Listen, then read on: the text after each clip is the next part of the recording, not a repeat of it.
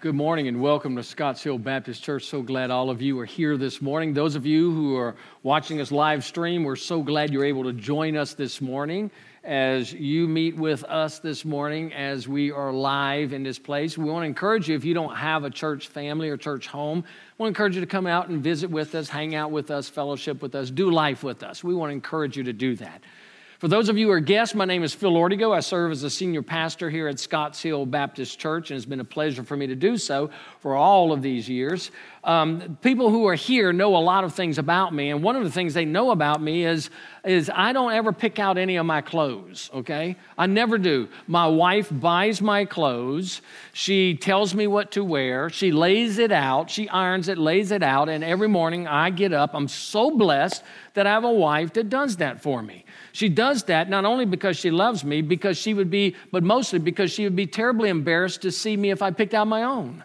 And I'm not colorblind, I just can't match. Several weeks ago, she bought me some new shoes. They were black shoes with kind of the white thing under it. So many of you have come up to me and said, "What are those shoes?" One person came up to me and said, "Those are Kohans?" I said, "I don't know Kohan." A couple of minutes later, another, "Oh, those Kohans? Who is this Kohan? I don't know Kohan."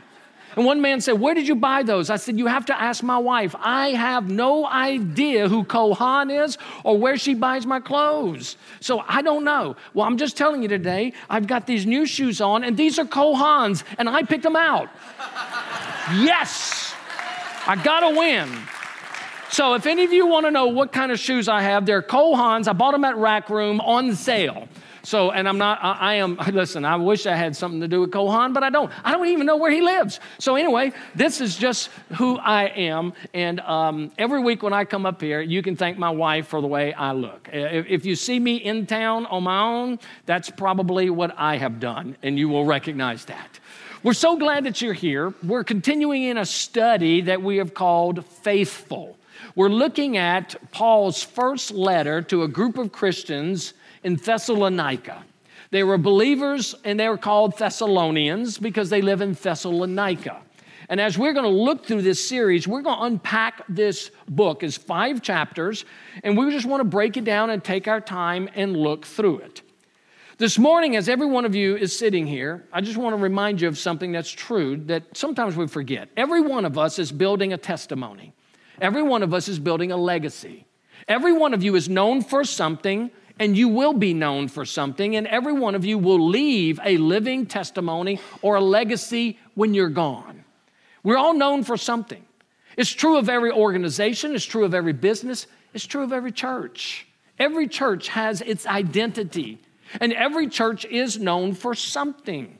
Scotts Hill Baptist Church is known in our community for something. And churches are always known for different things. Some churches are known for their great unity. Some churches are known for their disunity. Some churches are known for their sound biblical doctrine. Some churches are known for their unsound doctrine. Some churches are known because they have the ability to attract crowds. Some churches are known because they have the ability to build a rich community. Some churches are known because of their creativity. Some churches are known for their orthodoxy.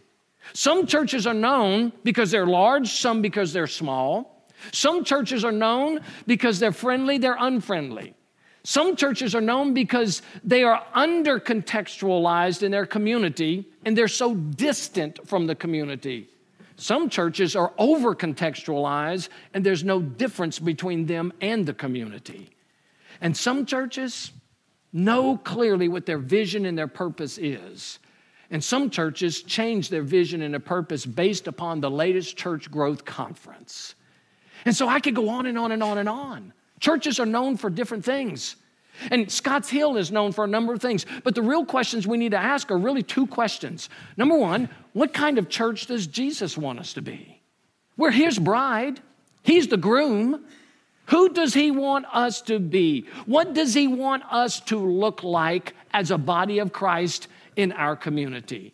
What does Jesus want from us as his bride? And then a second question is this: do we have a biblical picture of such a church? Does the Bible provide you and me with a clear picture of what we should look like as a body of Christ? Well, I got great news for you this morning because we see that in 1 Thessalonians. In verses 2 through verse 10, the Apostle Paul is describing the young Christians in Thessalonica, and he points out 3 models of a model church, 3 marks of a model church. And this is very important because these 3 things are to be the marks of every church.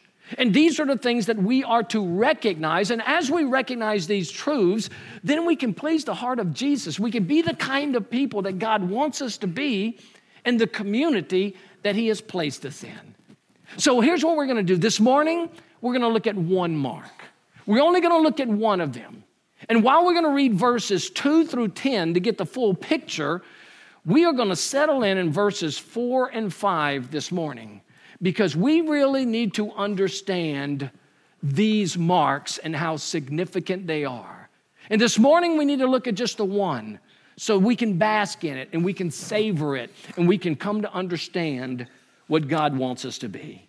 So if you have your Bibles, if you have your devices, whatever it is that you have, just want to call you to open to 1 Thessalonians chapter 1, beginning in verse 2. I'm going to read all the way to verse 10. You just follow along with me. And then we'll have a prayer, and then we'll break down verses 4 and 5. Here's how Paul begins.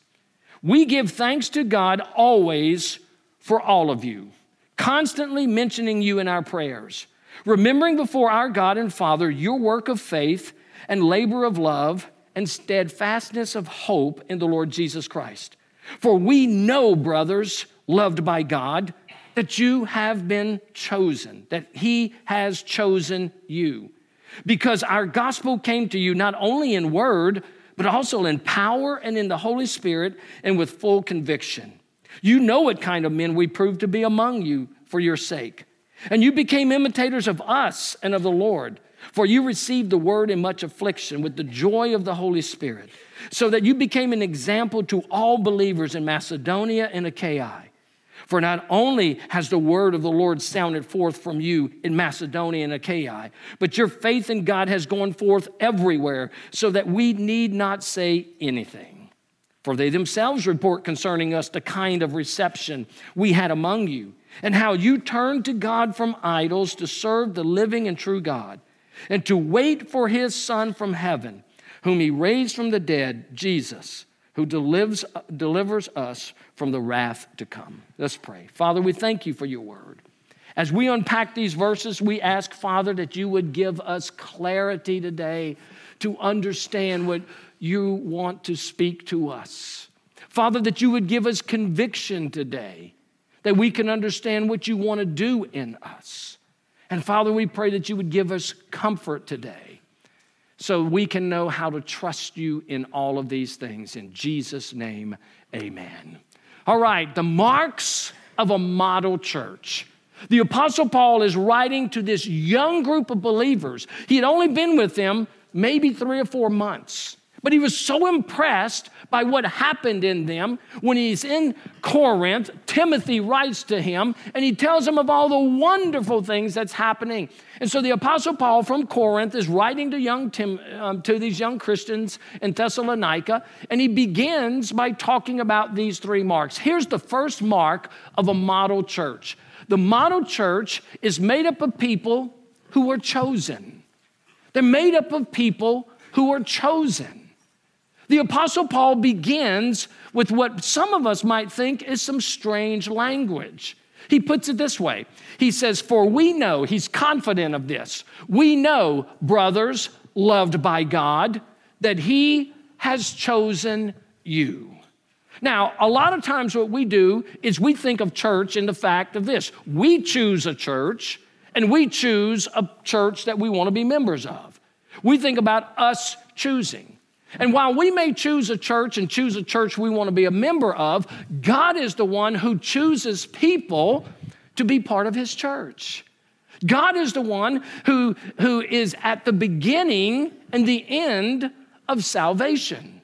Now, when Paul says this word chosen, this is a word that comes to a doctrine that has created a lot of divisiveness in our churches today.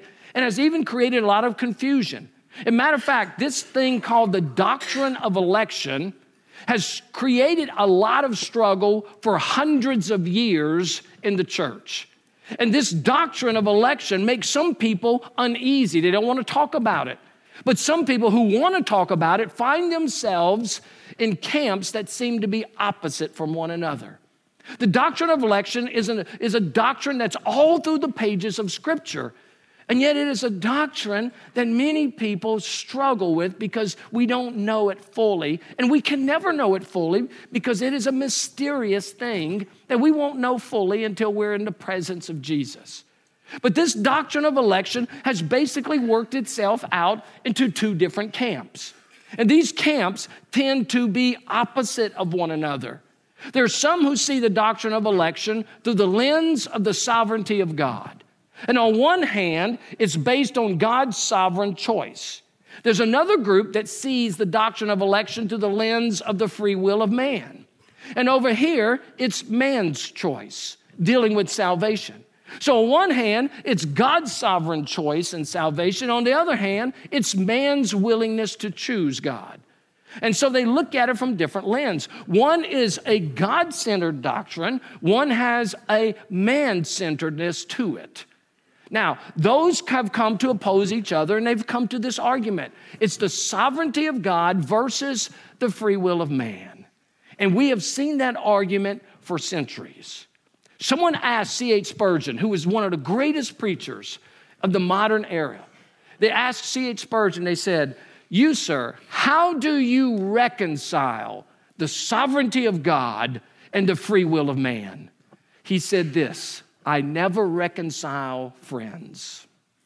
I never reconcile friends. Because to understand this whole thing of being chosen, we need to understand the depths of that. So here's what I want to do this morning. I want us to ask some questions. Where he begins, he says that you are chosen by God. What does that mean? We need to ask the question, when does that happen? Why does that happen? How did that play out in my life? And how does that change my life? What is my response to that? So here's what I want to do. I want to just take those questions and I'm going to answer them as we go through the pages of Scripture to help us to understand this thing that we're chosen in God. Because if that's a key point of being a model church, we need to understand what that means. So no matter where you find yourself, in this whole argument, one thing we have to all agree on is salvation does not happen apart from God's sovereign grace. Amen? Salvation does not happen apart from the grace of a sovereign God. For by grace are you saved through faith, and that not of yourself. It is the gift of God, lest any man should boast. It is God's sovereign grace in our life that changes us and make us His. So let's begin with the first question. When does that happen? If God chooses me, when does God do that act? According to the Apostle Paul in Ephesians chapter 1, verse 4, even as He chose us in Him. When? Before the foundation of the world. From eternity past, every single person who is a child of God, every single person who has admitted their sin, has surrendered to Jesus Christ, has trusted Him as Lord, from eternity past, God has known you and God has chosen you before you were one day old. Some people say, no, wait a minute. Didn't God choose me based upon my actions? No. Before you had your first thought, before you had your first deed, before you did anything worthy or unworthy, in eternity past, God had in the plan you. That's incredible that He thought of you from eternity past. That it's not based upon what you have done. It's not based upon what you have thought. It's based upon God sovereign in His grace choosing you. Every single child of God was in the heart of the Father from eternity past. Every one of you. Now here's the amazing thing. Some people will say, yeah, but God just looks through the corridor of time. He sees all those who would choose Him, then He chooses them. Well, two problems with that. Number one, it's not sovereignty.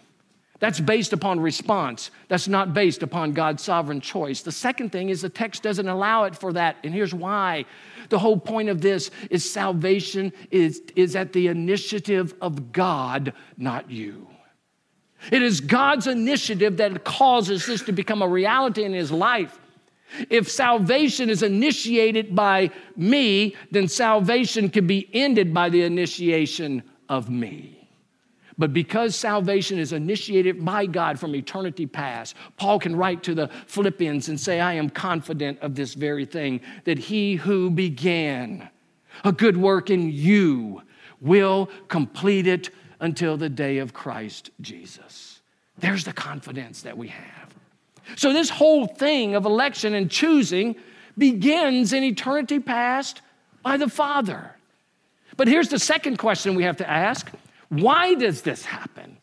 Why is it that God would do such a thing? Here's the incredible answer to that. In 1 Thessalonians chapter 1, verse 4, again, for we know, we have confidence, brothers, loved by God, that he has chosen you. Why did he do it? Because he loved you. Get this.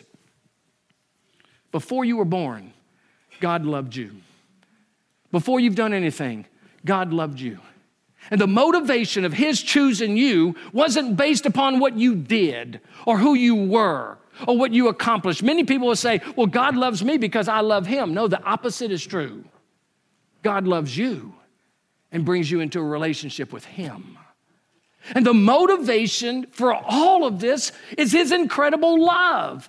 His love is what caused him to choose us. When we were unworthy, even before we were born, God has loved us with an everlasting love. Again, Paul writes in Ephesians, in love, he predestined us for the adoptions as sons through Jesus Christ, according to the purpose of his will. What is it? In love. The motivation for God is that he loves you. Every single child of God has been loved from eternity past.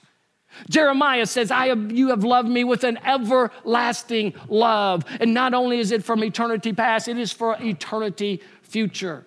John writes this in 1 John, in this is love, not that we have loved God, but that he had loved us and sent his son to be the propitiation for our sins. This is incredible. It's not that you have loved God, it's God loves you.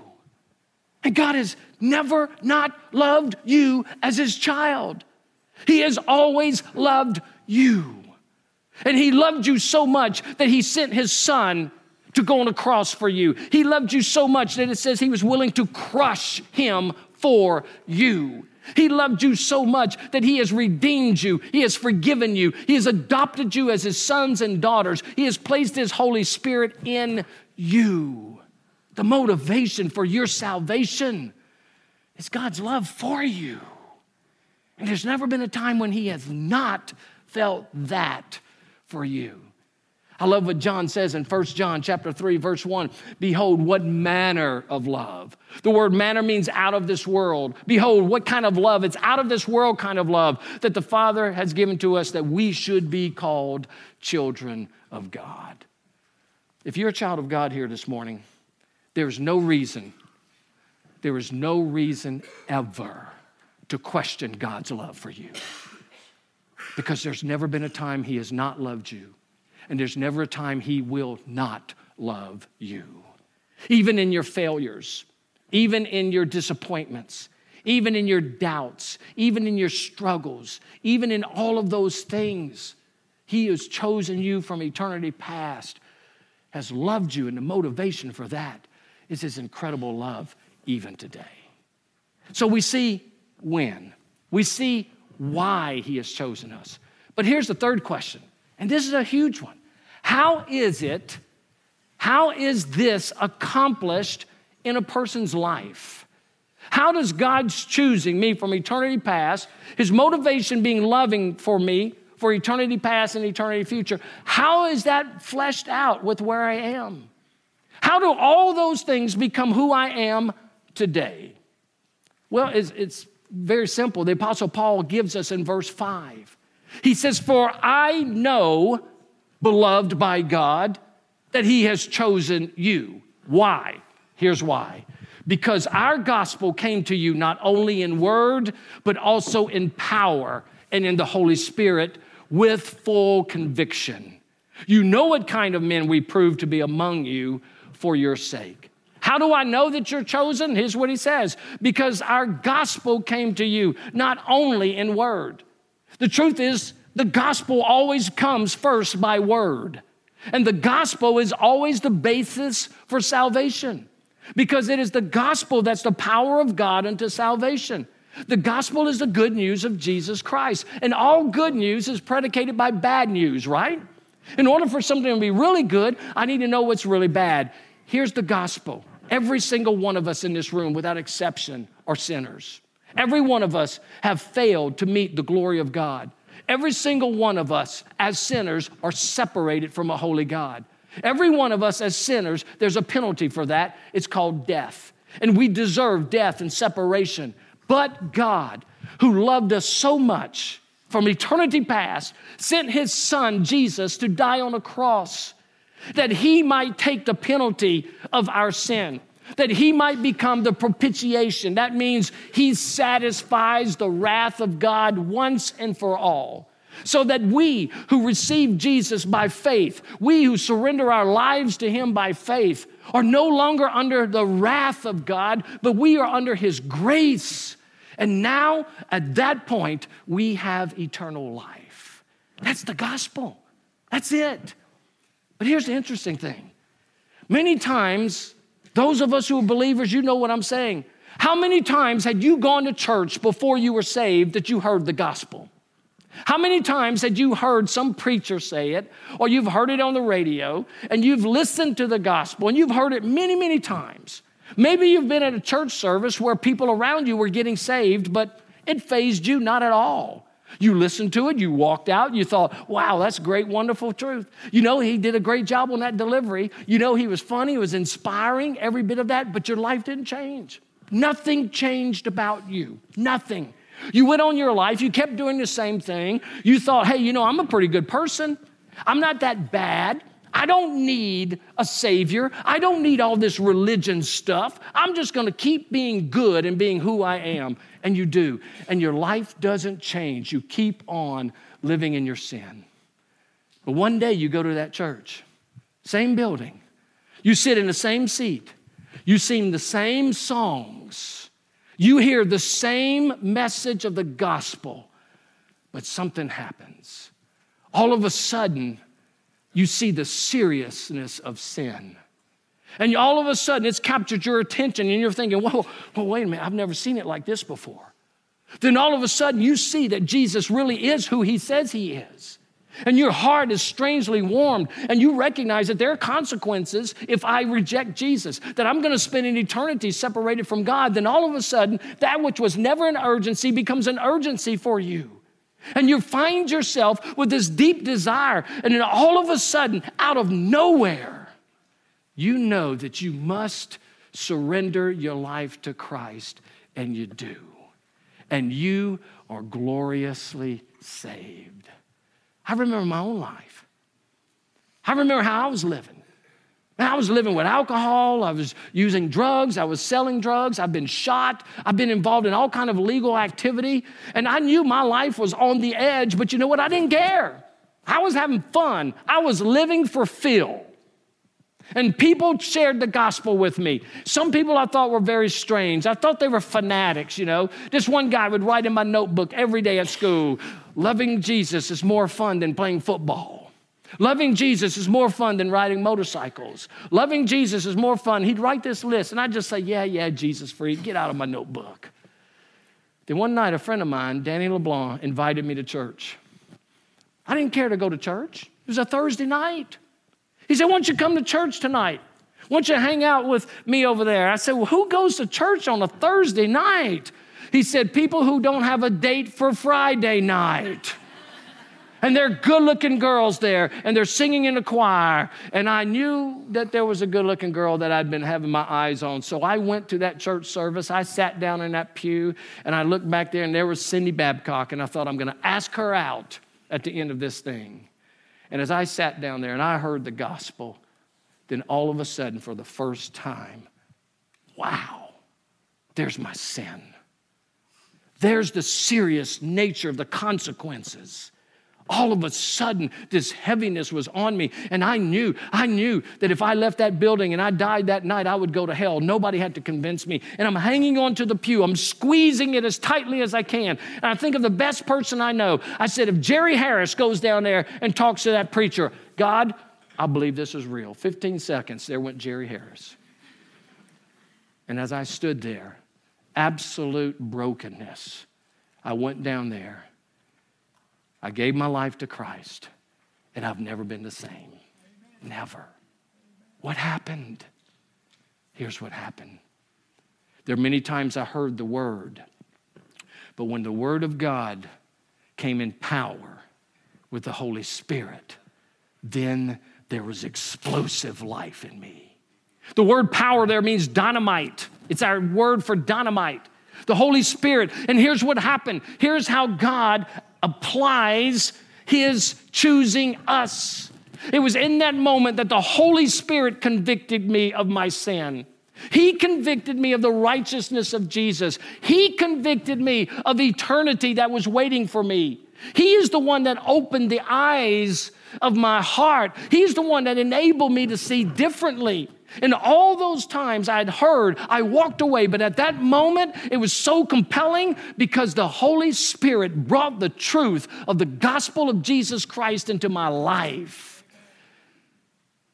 And there, the Holy Spirit applied what the Father planned from eternity past and what Jesus procured on the cross. And it all came together as God fulfilled his purpose in me. That's how it works. There's some of you who have heard the gospel over and over and over, and you have walked out and it has done nothing to you. And there's some of you here this morning that you are hearing the gospel, and you know what I'm talking about because something is happening inside of you. And that is God demonstrating his calling and his love right now. So here's the other question. What is our part? What is our part? Here's where the beauty of the sovereignty of God and the free agency of man come together. Because the doctrine of election does not remove the free agency of man. The doctrine of election helps us to understand that God is the one who does the calling. God is the one who does the drawing. God is the one who does the convicting. And I am the one who responds by faith. He's the one who's drawn me to this point. The Holy Spirit has brought me to the place where I can see. And what do? I surrender. I just simply say, I quit fighting. God has done such a work in my heart and my mind, I cannot refute it. And I know who I am now and what God is and who Jesus is. And at that moment, I surrender everything to him. And here's the beauty of both of these. The doctrine of election is called an antinomy, where it seems to be two contradicting statements, but they're equally valid when standing by themselves, but they seem to contradict one another together. And when I come to faith in Christ, all of it comes together for the glory of God. Let me give you a picture. It's like a person. It's like this person who is warmed by the Spirit of God and they know who they are. Then all of a sudden they're about to walk under this archway into the kingdom of heaven. And over the archway it says, whosoever will call on the name of the Lord shall be saved. And that person says, oh, I've got to surrender. I know who I am. And that person, by faith, makes a human choice to walk through that arch. And they think, I've chosen Jesus. But then they look back on the other side of the arch, it says, chosen from the foundations of the world. And each is true. And there, the Holy Spirit applies what the Father planned from eternity past, motivated by his love for us, carried out by Jesus on the cross. And we're never the same. Why is that so important? Because every child of God is chosen by God. Listen, I'm going to tell you, there's so much more to the doctrine of election that gets people into the weeds. And it gets us so confused. And we'll never know all those answers this side of heaven. I have my own questions. But I love what this one man said, and he brought it all together. He said, the doctrine of election is not a bomb to be dropped, nor a banner to be waved, but a bastion of encouragement for God's amazing love and grace that he has lavished upon us. It's not a bomb to blow everybody up, even though it is earth-shaking. It's not a banner to be waved as though it's issue of pride. It is a bastion of encouragement that changes everything about me. Why is it so important that we see ourselves as a chosen people? Here's why. I want to give you 3 things that when you and I grasp the understanding of God's sovereign love and grace, these are the things that it draws out in me. Number 1, humility. Humility. When I understand that God chose me and I had nothing to bring to him, there was nothing that I had that would have attracted him except for his sovereign grace and love for me, it makes me humble because I don't deserve it and I could never deserve it. I walk in humility. And I will never be able to stand before anyone and tell them, let me tell you what I've done to get saved. No. It's always, let me tell you what God has done in me and how he changed me forever. It's humility. But listen, not only is it humility between me and the Father, but it's humility between me and other brothers and sisters in Christ. Because when we walk in humility because of God's sovereign grace in our life, you know what we don't do? We don't compare our salvation to other believers. There's no elitism in the life of the church. There's no one better Christian than another Christian, because the reality is this: we're all sinners and we are all miserable failures. But it's only by his grace that you and I are brothers and sisters. So we walk with humility with one another, and we walk in that amazing grace, and we celebrate God's grace in each other's lives. There's no pride. There's no competition. There's no trying to one-up each other in the body of Christ. None of us deserves to be in the family of God. It's just his grace. Here's the big third part of that.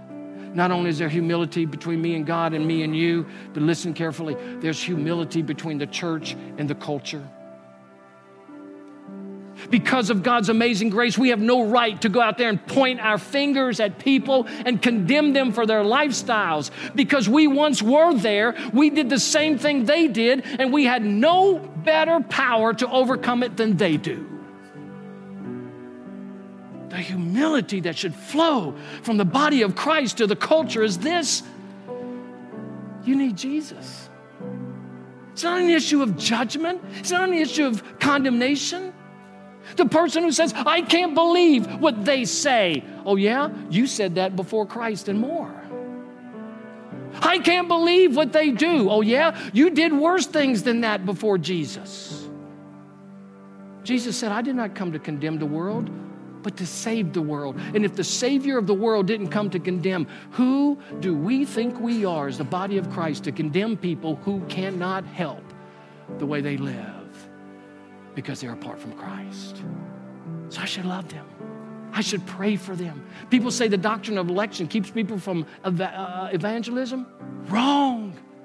The doctrine of election should drive me to want to tell everybody about God's incredible love and his grace in our lives. That's humility. And when you and I live as chosen people, we will live as humble people before God, before one another, and before our community. And you know what they will know? They will know we are different because we love them. That's who we are to be. People of humility. What else does this doctrine do? Not only does it drive me to humility, but it drives me to gratitude. It drives me to worship. It drives me to adore the one who gave everything for me. I mean, the one who loved me from eternity past, the one who knew me from eternity past, the one who made that a reality in my life right now, today. Wow, Father, I worship you. Lord Jesus, you have my adoration and my praise, and we should be some of the most grateful people in our community. Because not one of us deserves to be called a son of God, a daughter of God. But we should worship in adoration. Here's the third thing, assurance. Because salvation is not initiated by humanity, it's initiated by divinity. The entire Trinity is involved in your salvation. That God has loved you from eternity past. Jesus loved you on the cross. The Holy Spirit loves you today. And you are absolutely secure in Him. You will never be perfect. You were not perfect before you were saved. You're not perfect now that you're saved, but you are perfectly secure because Jesus saved you. And we can walk in assurance. Listen, when we as a body of Christ really understand that God chose us, the overflow of that is humility. The overflow of that is gratitude and worship. The overflow of that is I can walk in the absolute confidence that even when I fail, He will never disown me. Even when I struggle, He will never not love me. And the God who has loved me from eternity past will love me into eternity future.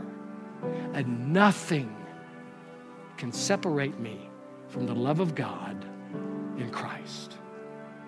If you're a child of God, you are a chosen people, a royal priesthood, a holy nation. People of God's own possession, that you would declare the excellencies of Him who called you out of darkness into His marvelous light. We're going to close with a song this morning. And this song has all the remnants of this message in it. And if you're a child of God here this morning, it should drive you to worship because of what God has done for you. So believers, let this sink into your heart and your mind of all that God has done. And it elicits in you these three things. If you're not a believer here this morning, some of you may walk out of here and say, I don't understand a thing he said. Some of you might say, yeah, I understand that, and that sounds pretty good. Some of you are saying, wow, God's been dealing with me for a while. And today is your day. It's your time to surrender everything to Him. Here's what I want to challenge you to do. As we sing Christians worship, if you're not a believer here this morning, would you take that time to just cry out to Jesus and ask Him to forgive you of your sins and that He would be the Lord of your life? And then at the end of the service, I want you to do something really bold. At the end of the service, when we're done, I'm going to be down here. I want you to come down and say, I surrendered my life to Jesus today. He's been dealing with my heart, and it's time. I give Him everything. Would you stand together? Father, we thank you for the truth of your word. We thank you, Father, that when we come across doctrines that are difficult, rather than running from them, may we seek to understand them. And Father, may we never be the same because of what you've done in us. That your mercies are new every morning, and we never get tired of your grace and your kindness. In Jesus' name, amen.